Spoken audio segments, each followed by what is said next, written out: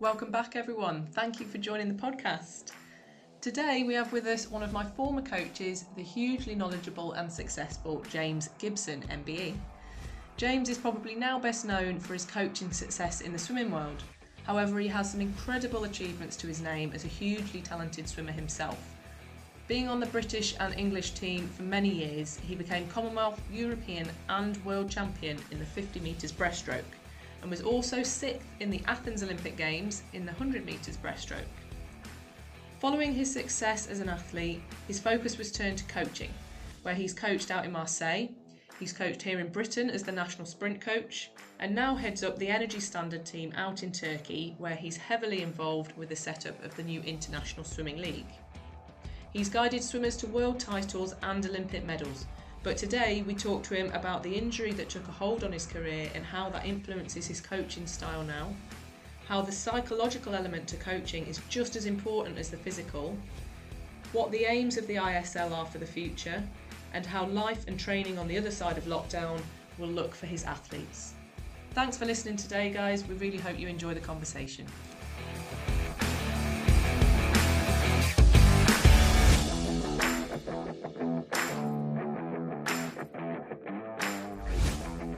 Okay, so hi James, welcome. Thanks for coming on, mate. Really appreciate you being here. How are you keeping?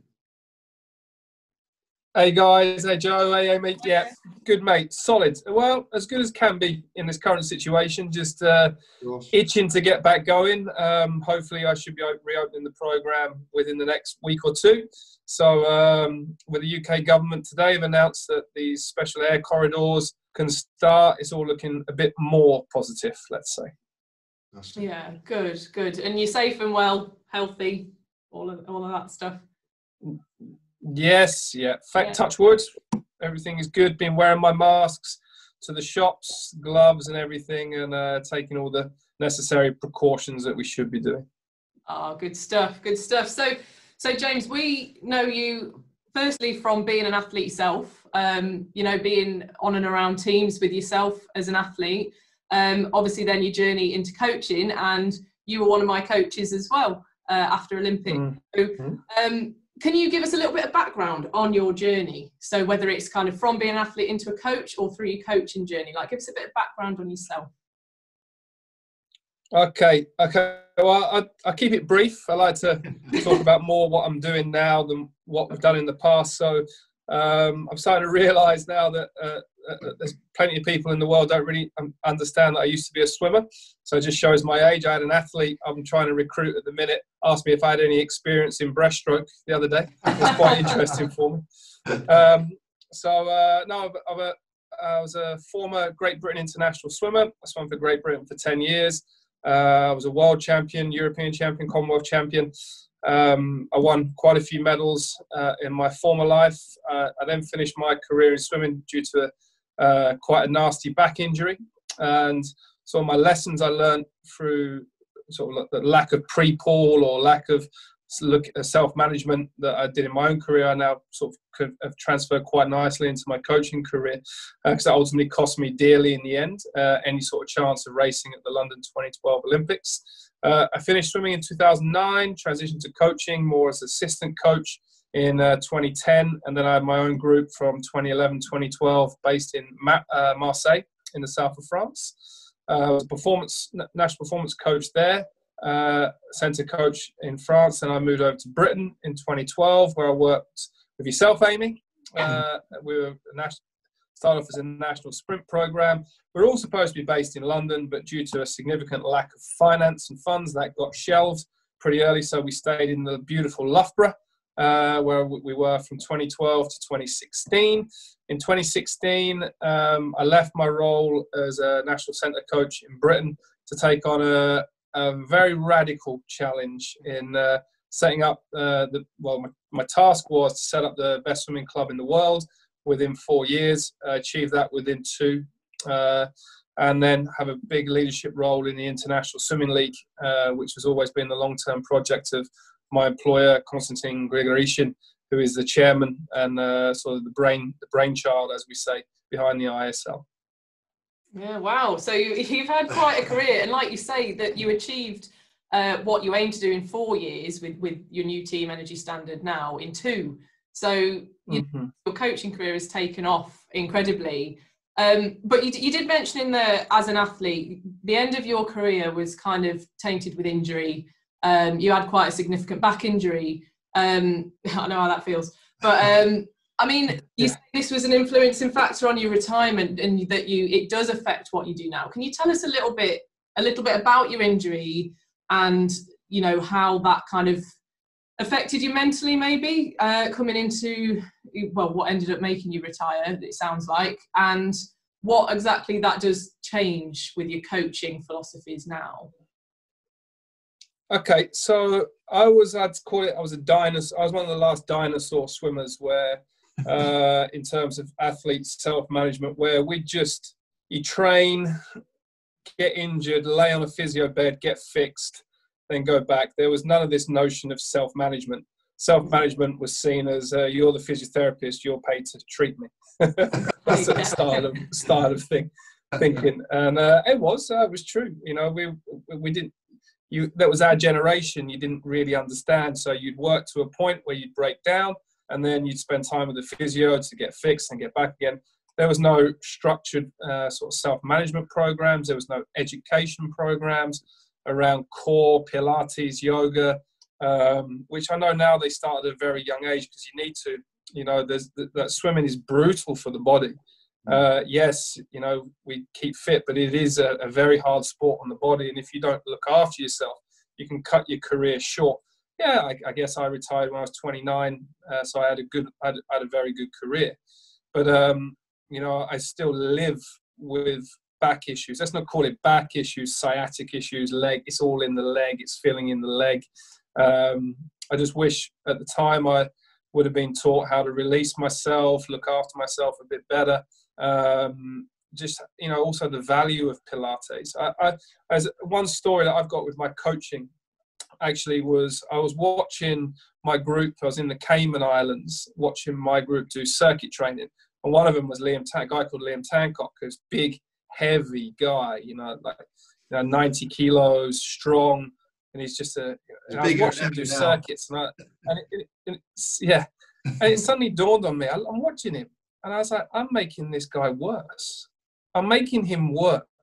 He can't do the technique. He looks terrible. He's exhausted. He's got absolutely no benefit to making him better. And then he comes to training and be terrible because he was so beaten up from this circuit. So I sat down with the team I was working with. And I was like, guys, we're actually hurting these young adults. We're not making them better. And the physio turned around and looked at me and was like, I've been trying to tell you this. But you've got to have your own experience. And I was watching the guys, and not one of them was getting any better from circuits. If anything, they were getting more fatigue. Their injury risk was huge. Like, you know, if you're young, if you're 18 to 21 or whatever in a young university program, you can deal with boxing and jumping up and down and team rah-rah and organized fun, I call it. But when you're older and you're a professional and you've had a few years, you've got to be really smart and you've got to look after yourself. So we ditched the circuit sessions and replaced them with Pilates, reformer, stuff with real purpose. And explain to the athletes, this has real purpose. This will make you better because you're going to be more robust for your swimming work. And like almost for the rest of the year, we had no injuries as a group of 6 or 7 athletes, which was just phenomenal. So I realized as a coach, we can damage athletes. We can damage people's career. We have to look after the athletes. And that was a big key learning thing for me from my own injury experience to watching then what I was doing, what I considered the norm. But now honestly, my program's quite boring. We do Pilates, we do injury prevention.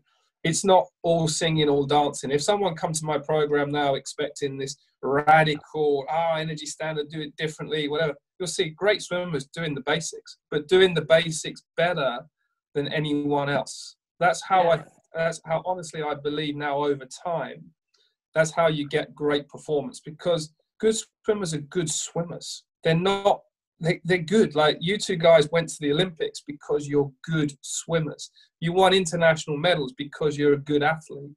And, you know, us as a coach, we have to look after those people and have good guidance. And that's why with Energy Stand, honestly, we have good injury prevention. We do basic technique.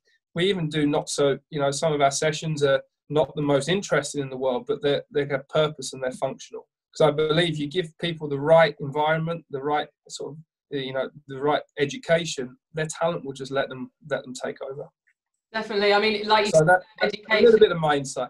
Yeah. So, yeah, Yes. definitely. I mean, I totally agree. And I think we were probably not far behind you like you said, you called yourself a dinosaur, but we're probably not far behind you coming onto the team and in that, therefore, educational system that we're being brought into. But I feel like it's grown massively since us as well, because like you were saying, it's the Pilates, the core work, the little things that are actually really poignant in your training to protect your body.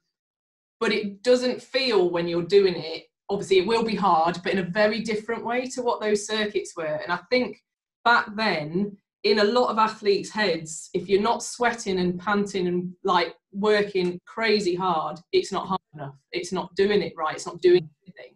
And I feel like that's where it's hard to get that shift. It's getting loads better now, but it's hard to get that shift in athletes' heads to think these little movements, these tiny little bits where you're not getting out of breath, but you're activating the right parts of your body to protect them, are what you need to be doing for the best result. And I think it is, like you say, it's an educational shift, isn't it, that needs to happen? Yeah, no, Amy, the education is spot on, because, you know, everyone has a different personality. Like, some people will come in and if there's a pre-pull circuit set up, they do it and they don't question it, and because they know they have to. Where others will come in and go, I don't want to do this because it's boring. And you know what I've learned as well from coaching, you have to deal with different people and different personalities. So what some person puts value on, another just won't. So for some people in the morning at 6 o'clock, the last thing they want to do is pre-pull, because they don't understand the value in it. But so what we try and do is we educate the guys, like, you know, and you have to provide the environment. You just don't do the session because you're supposed to do it. Actually, the role of the coach is to educate the athlete, talk to the athlete, explain why. Like, we've got these new massage guns. Have you seen the new guns? I mean, I bought one.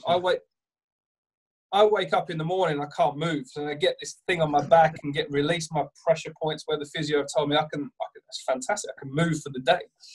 So we provide an environment where, you know, we have equipment and tools. We show them. We sit down with a group. It's a very social way of doing pre-pull. But then some people want structure and they want a circuit that they can get, you know, they dial their head into it and they can go around, and we provide that also. So we don't try and do it as a one-way fits all, because that doesn't work, because you assume that you're dealing with everyone is a robot and you're dealing with exactly the same person.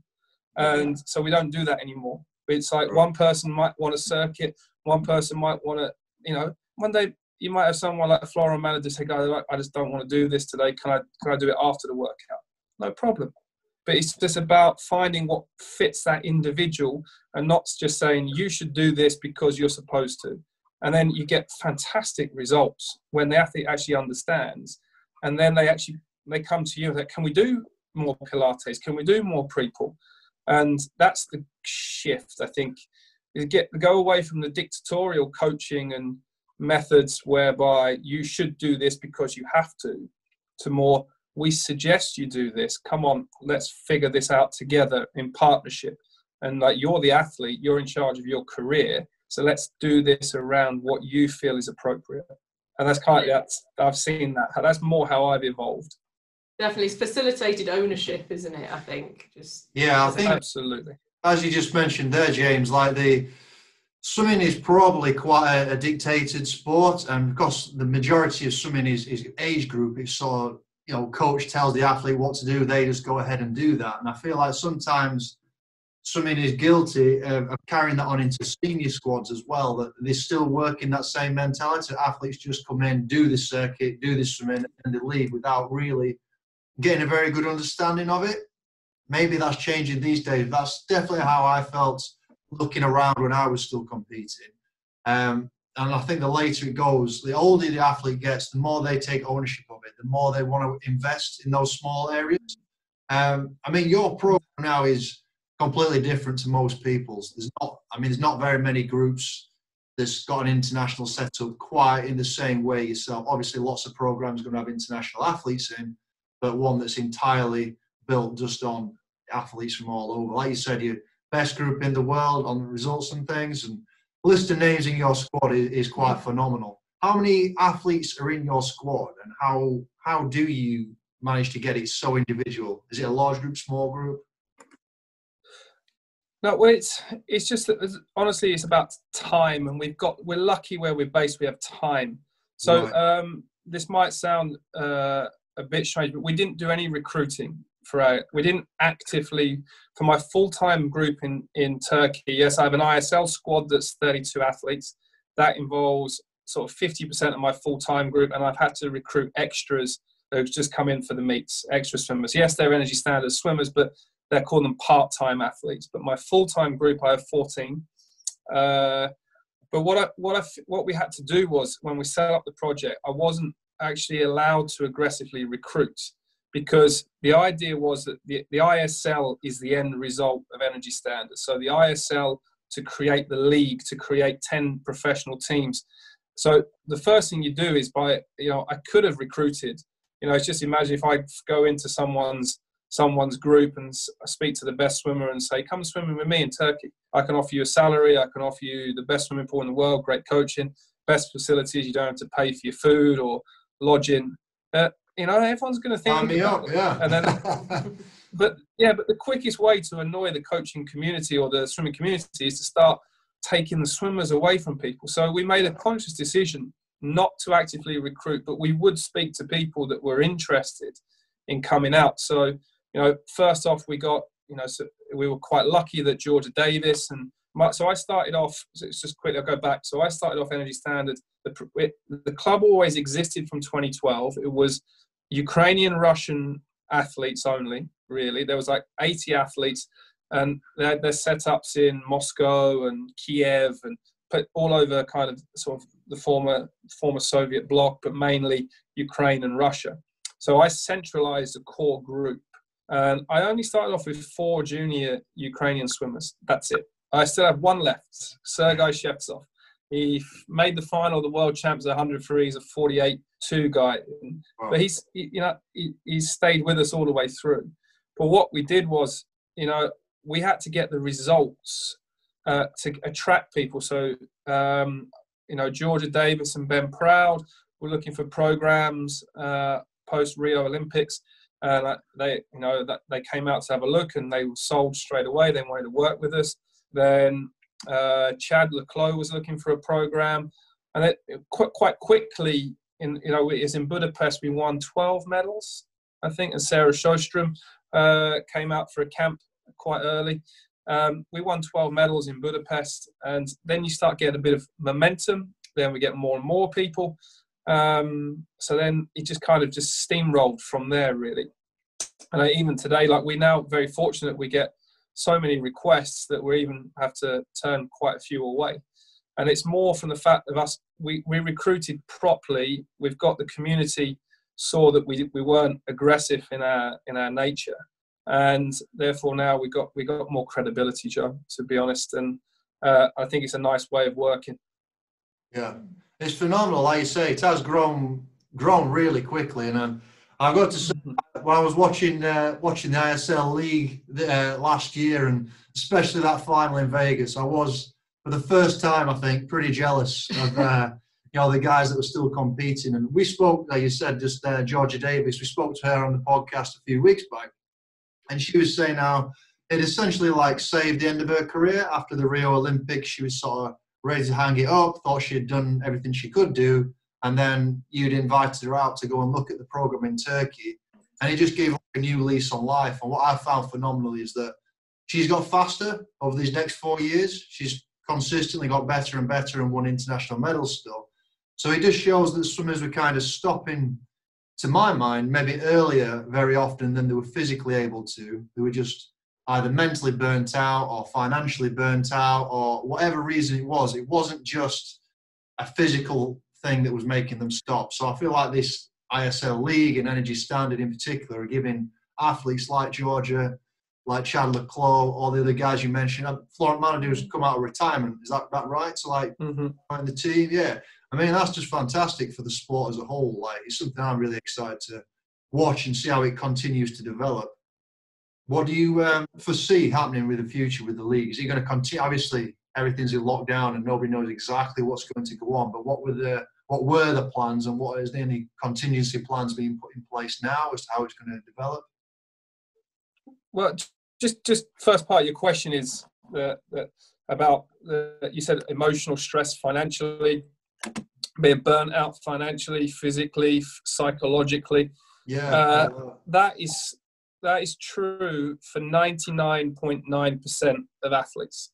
You know, that this is the one thing that, you know, people miss. Like, it's a grind. Like, say you guys swam for Great Britain for years. You went to the Olympics. I also won great amount of medals, but it's a grind still. And there's only this very, very 0.1% few people receive a decent income. I'd say even most British swimmers scrap around for their lottery funding to be on program, and now it's only like 15, 16 swimmers, and that's it. That's the main thing. Yeah. And also athletics, and there's so much competition in Britain now. People are making less money than ever in Olympic sports. So Constantine, he recognises that he's a passionate swimming fan. And the first thing is that these superhumans deserve better. And that's kind of also attracted me to the ISL project, in that he wants to set up, his vision is investment, make the sport commercial. We have to change swimming because it's clear now the old way is not working. You know, we don't see, like I say, 99.9% of people struggle financially. It's a grind and actually leave the sport quite disappointed. There's no way that some Olympic champions or world champions or Olympians should walk away from a sport financially crippled and also emotionally crippled. There's no way that should happen. So his ideas like insurance programs for athletes, athlete representation in front of world governing bodies to get more money out of them, because the world governing bodies, they don't, to an extent, they don't share a big proportion of their revenue with the actual people that put on the show. Yeah. And so this is where ISL is different, where it's like at least half or at the minute it's 100%. He's fortunately that he sponsors everything at the minute. So there is no real huge revenue or sponsorship, but that will come, and that's directly going to be shared like hugely with the athletes, you know, bigger than anything that's been done before. So there's going to be, with ISL, even this year, you know, the plan for this year was to have 27 matches. They're called matches. Right, we've got to change the terminology of swimming. People don't watch swimming. People are not interested in swimming. We've got to do something. It's got to be. We need the community to think out the box. What's wrong with Gala? This year we had a gala. Go to the bath. Not a gala, mate. Oh. So 27 matches we had planned this year, but that each team was going to compete in 10 times. So the whole league was going to be 27 matches in total. Each team competes 10 times and a grand final. Obviously, COVID cancelled the lot. So now we've developed a solidarity program where every swimmer that signed up for ISL this year will receive a $15,000 grant for the whole year. So that's so if you guys had signed up for say London Raw, you would still receive $15,000 each to support you through the next year in this difficult time. Yeah. But we're looking to do a training camp. It's called Solidarity. Training camp's the wrong word. Solidarity camp somewhere when it's safe, and it'll involve all 10 teams, same location in the world, and there'll be prize money. There'll be 4 meets that you have to do each team within that period, in a bubble, in a quarantine bubble somewhere. Prize money, everything, the league. So it's kind of like a solidarity camp, and we're looking to do a grand final in December as well. Oh wow! I mean, like you say, there was planned to be 27 matches, galas, and obviously this year was going to be Olympic year, Paralympic year as well. So with that, how did you foresee it fitting around, you know, those major competitions that we're already on? Kind of, do you see it impacting those in any way, or do you see it aiding those, or how do you see that mixing and matching? Well, it was going to be after. Originally it was going to be after Tokyo. Oh, okay.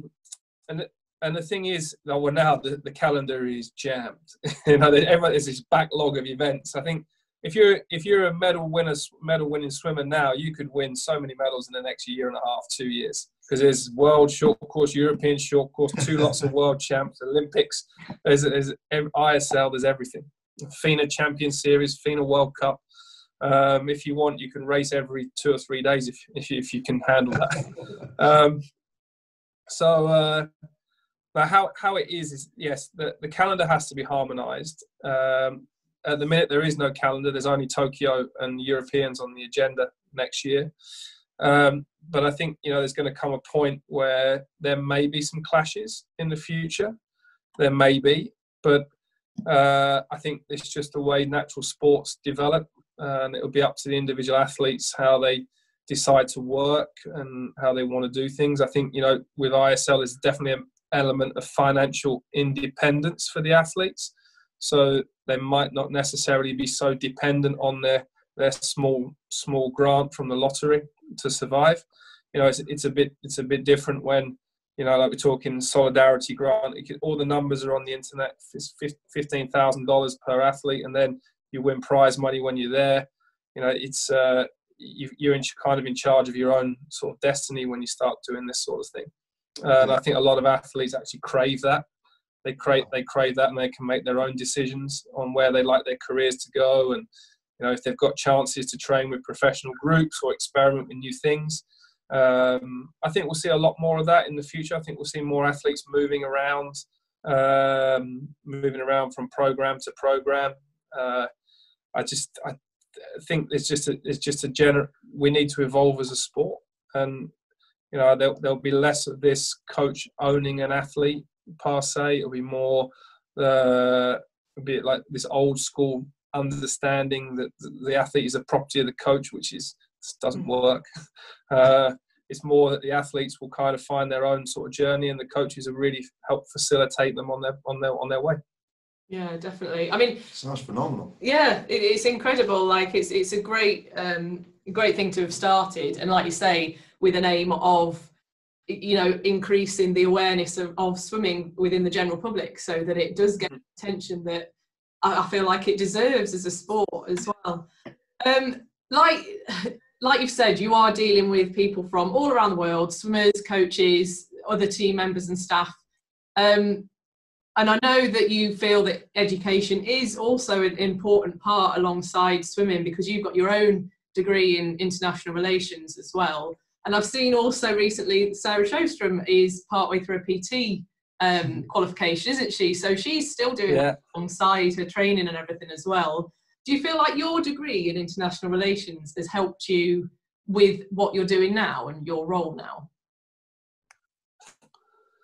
I think first and foremost, for me, you know, swimming, you're going to be an athlete for a period of your life. That's not your life. And I think that's one thing I try and explain to my guys, that you've got to make the most of each situation. So, you know, even the guys that the real sort of, say, Chads and Sarahs, Flo, Pernille Blooms of the world that are busy doing that, they've got lots of sponsors, commercial things. They've got to maximise it. You know, long gone are the days where the swimmers are told by the coaches not to do this, not to do that. But I think you just end up having conflict with them. And education is critical as well. And like we haven't got too many younger athletes in our program. I think, you know, it's all about choices. And if there's some exceptional younger talent coming through, and it depends where they come from, and they've made the right choices with their education, it can work. But I think when you're setting up a professional league, it's a difficult balance to get, because our objective for the league is, let's be honest, it's commercial. It's to make money. That's the idea. So as a league, the idea is to generate revenue, is to generate income. Social responsibility is really, you know, around education, and it has to be taken into account, but that's got to be the athlete's sort of own decision making, because we're there to promote the league, to promote the masses. If the athletes want to be part of it, they've got choices. Like, I know that a lot of swimmers have turned down ISL because they've got education commitments and that, which, you know, that's great that they're also taking ownership of their lives and their careers, because but at least it's their decision. Sometimes they're not being, we don't put people in boxes, but it's their choice. If you want to be part of it, it's great. This is your earning potential. If you don't, if you want to do that, there's these great alternatives. Loughborough University are now got awesome group of swimmers coming in, international ones, because they want to carry on their education, and they want to, so they can also get good balance with everything else. But I think, you know, it has to be, it's a tough one. It's a tough one to get right. Because, you know, even take example, the Premier League, you know, there's the Premier Football League, it's revenue. La Liga in Spain, revenue. Champions League is revenue driven. And it all comes down to an individual decision made by that athlete. Yeah, I mean, as you say, everyone's different. Athletes aren't robots. I think we mentioned that when we were speaking with Kev last week as well. And obviously within your group, you've got 14 athletes who are all at a very high level, all with some incredible goals that they're aiming towards for themselves. You know, everyone's very individual, with some big personalities in there as well. And compared to, say, some age group squads, that is quite a small number to have. I mean, when I was training with you that first year, there was 4 of us in the squad, which is a tiny squad. Mm-hmm. And you've got to kind of manage people, personalities, training types, your coach-athlete relationship with them. How do you manage that in like the group that you have, where because of where they're aiming at, the demands of the coach, of the training, are going to be so high, and everyone's going to be different? How do you manage that and build that team? Sorry, quite cool. Well, first off, no, it's a good one. It's a good one. Well, first off, it starts with your staff and support staff around the athletes. Like, we've got we have an awesome coaching group. I call us a team because, yes, I'm the figurehead, I guess, per se, but, you know, I have 4 other coaches that will all work on the program together, that each play equally the same sort of role as myself. So I've got Tom Rushton, Delano Silva, and as on deck, and plus Petro Nahorny. So Petro is our distance coach. He works mainly with Mikhailo Romanchuk. So, you know, and also what I learned is that you keep out the way. as well as a head coach, you've got to keep out the way, because, like, working with the distance guys, I can, you know, everyone follows my periodization meets and everything, but, you know, sometimes you're better off just letting the experts go with it. So Petro is so passionate about the distance work, and he loves it, and he's so into it in every aspect. Whereas I'm more sprint based, and I believe as a coach, we've been told down the years that you need to do this, you need to venture out, and you need to be able to do everything. But I don't believe that. I believe what feels right for you, that's your fit. And Ian Armigate always would talk about fit. And if you're trying to be something you're not, if distance coaching is not your passion, you're never going to do a great job of it. And equally, if sprint coaching is not your passion, and like that's not you, you're never going to be a great sprint. You're never going to work with great sprint athletes. Russ Barber always said, like, you know what you get with me. You're going to come here and you're going to work hard. You know, you don't go to Russ if you want to do easy Jan Albrecht style lactate 1 work. You know, you don't go to Russ. So it's about, as a coach, I think I've got lots of different personalities who are in my team. So Petro can do the distance work, and they swim every day. They don't have a day off. They swim 13 sessions a week. Wow. And they swim. You know, and he's good, and it's science driven, and it's good. Tom, middle distance, science based, very different style to me, incredibly different coach to what I am. And I sometimes, I know we have to do the work and we have to do the nitty gritty, but Tom makes me. You know, that's his bread and butter. He's like, we got to do this, James. If we don't do this, we're not going to get the results, and this is why. And so Tom, from that point of view, Delano, technically brilliant as well. So I've got a team around me that plug all the gaps that the group need, and also the athletes. You know, that they can almost choose who they can connect with, because it, you know, for me, for some athletes, it doesn't feel right. They don't want to hear this sort of arty style, and they don't want to work on their technique every minute. They just want to get on with stuff. And so you connect them with a coach that suits them. And the coaches go around the group. So it's not like, you know, Delano or Tom are not working with Florent or Sarah. It's like everyone is in. You know, it's very like everyone's there to add value and help the athlete. James, I've seen something wrong with that technique. We'll take her off and go and teach her how to do it. So letting everyone sort of have a role in the program. Also, Marco Cosso, our strength coach, you know, he's grown up with the program. You know, he's grown every year. He's now strength coach of Ben Proud, Sarah, Chad, Florent Manadou. We had Marco at the right time of his career, where he was young enough and he wanted to learn and he was hungry, and he just gives every hour he can to the program. And he's just for swimming. It's not like he's got to share him with other sports or like what a lot of strength coaches do. He's just there. He's on deck, so he understands the program. So he's grown up with the program. And massage therapists, having great physiotherapists and is unrealistic for budget. So we have amazing consultants. We have a guy called Enzo Iodici from Italy, 20, 30 years of swimming experience, just call him the hands of God. We've got Ian Rollo from Gatorade that works on our nutrition program, and Rich Hampson, who used to be the head psychologist of British. I feel like Ian Rollo. He was the head psychologist at Loughborough with Gatorade. Yeah, still working with Ian Rollo. Right. Then Rich Hampson, who's the head of British Cycling Psychology, is our consultant. So great consultants to plug the gaps as well. That's so get the team around the athletes. You're going, James. Sorry.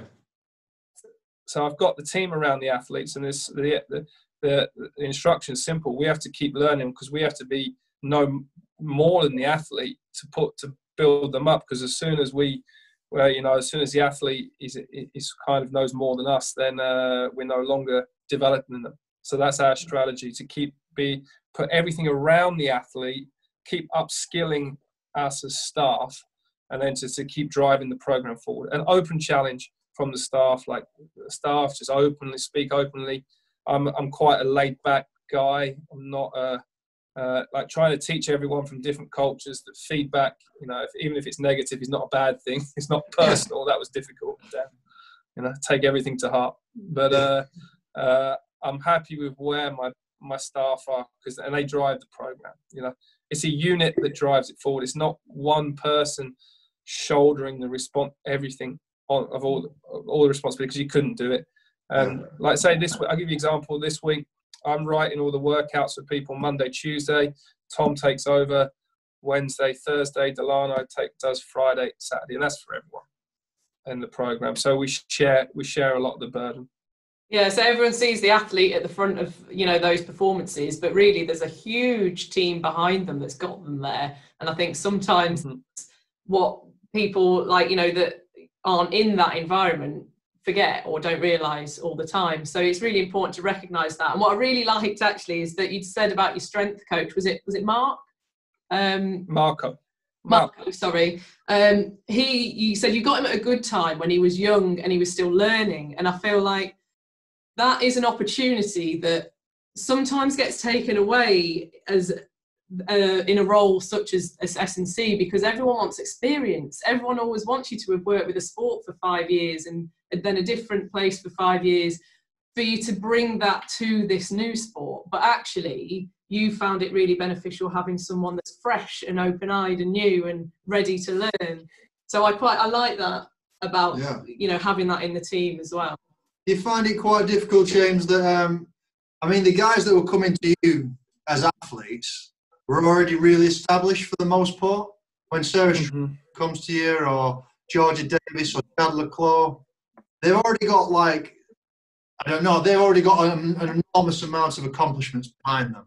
So like you just said there about trying to keep your knowledge ahead of those athletes, that's got to be really difficult because they've got obviously already had long careers. They know what works well for them already before they come to you. How do you then stay that much further ahead of them? And is it a case of being honest and open and saying, I don't know this area, but I'm going to look into what you're asking me at certain points? Does that ever have to happen? Oh, yeah, Joe, you've got to be authentic. And like you said, the thing is with experienced athletes, you can't pull the wool over their eyes. Yeah, exactly. You can't fluff it. It's impossible. And if you try, and I say this to all the staff, if you try to pretend, they know. Yeah. You know?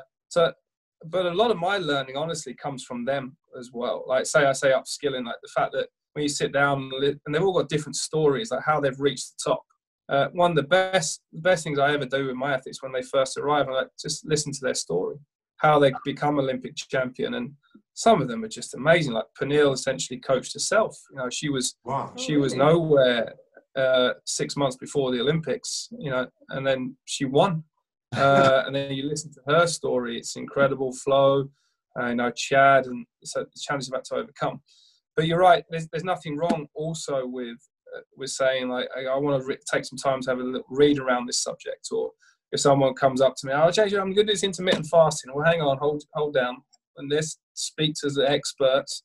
Let's speak to Ian Rollo. Let's find out. I saw this program. I saw the Game Changers. I'm going to be vegan, or whatever. It's okay. I don't know anything about this, but there's nothing wrong with just that little acknowledgement that let's take some time. Let's speak to an expert, or I need a bit of time. And I think the athletes actually like that, rather than because you don't ever dismiss their ideas. Never, because like you guys know as athletes, I've got this. You come to the coach. You've thought about it. You've sat at home. You've thought about it, and you're thinking this, and I might want to change a bit. So even if it's something absurd, you've got a value there because it's their career and they've brought it to you and they think it's important. Yeah. So what we'll do is if there's anything challenging or if it's something new, we'll just we'll consult with someone that knows exactly what they're talking about. If it's someone said I want to try Jan Albrecht style training, I'll give Jan a call. Like I know all about that. We did it with Liam Tancock. Blew my mind away, swimming 3K easy every session and then having the best back end 50 at the World Championships out of anyone in the race. It doesn't make any sense to me. Still, I won't be honest. There's so much anaerobic power. So we had to detrain that so he could access his aerobic capacity. And then Liam finished off his second 50 faster than anyone else in 2015, which is, again...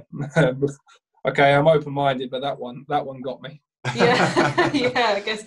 Yeah, well, I mean, that's where you need the experts around, like within, say, sports science. And exactly. For sure. I mean, I'm conscious that you've got another meeting to get to after speaking with us. But so finally, and I know I'm going to like this answer because we're obviously all about technique as well, and I know that that's a big thing for you. But now lockdown is hopefully starting to ease and you'll gradually be able to get your athletes back in the water. I know that with athletes from all over the world, that's kind of happening at a different rate for each of them. But what are your thoughts kind of as to how you're going to ease them back in? What will you be doing? And obviously there's the psychological aspect as well to that, not just the training aspect. Yeah, I was going to lead on that, Amy. It was the biggest danger we have now is psychological burnout. And so there's people at home. The Brits have been the worst, pretty much the worst. And I say the worst, that's the wrong call. They've been stuck at home the longest out of any nation that I work with. And then you've got two types of dangers now. You've got the guys that have been training all the way through that are feeling quite burnt out because they've had nothing to train for.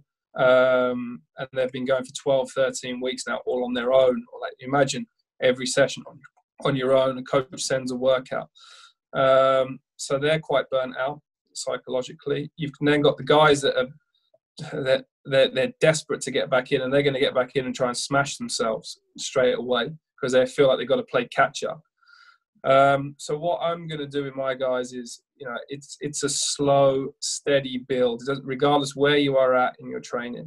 First off, we get them all back together. You've got to create you've almost got to create this a little bit of a buzz around what you're doing, a little bit of excitement, but not going too far, that it's the emotional, that the energy's gone too high. You've got to pull back. The people that are too eager, I'll be pulling back, saying calm down, because you could do yourself an injury. That's the biggest danger. They'll get back in, they'll just try and kill themselves within a week. I've got to catch up 13 weeks, I'm miles behind, then you're actually out the water even longer because you've popped your shoulder or something. So it will be a very slow build throughout July and August. We will then take a 2-week holiday in August. Everyone said you're crazy, but there needs to be a psychological finish to 2020. There needs to be that shutdown off, the staff, swimmer, everyone. Because like Georgia Davis, giving an example, has been at home for 10, 12 weeks every day, trying to do a dryland workout on her own, on a bike. And then she'll be in Loughborough. So she'll be, yes, so physically, yes, she's not that tired. But psychologically, that's huge. The Olympics has been cancelled. ISL's been cancelled.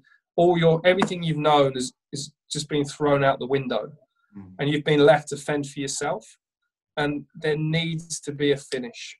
There needs to be a finish. And then, so I've said 1st of September, I want you fresh mind, fresh body, fresh soul. That's how you're going to win the Olympics. That's how you're going to do a great effort in ISL.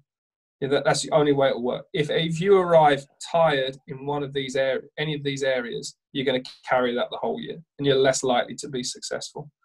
So that's my goal. I only have one goal. First, that's it for now. 1st of September, you arrive and you're ready. You're fresh and you're ready. But in terms of technique, we'll be building that straight away. I won't be messing around with that. No bad habits to start with, please. Yeah, just do the basics right, like you say. Absolutely. That's your foundation. Straight away, session one, we'll be doing technique work. Absolutely. Sounds good. I kind of want to get back in with them. Yeah.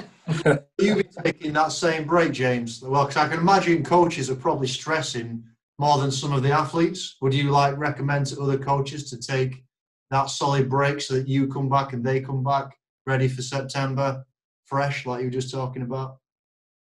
Yeah, absolutely.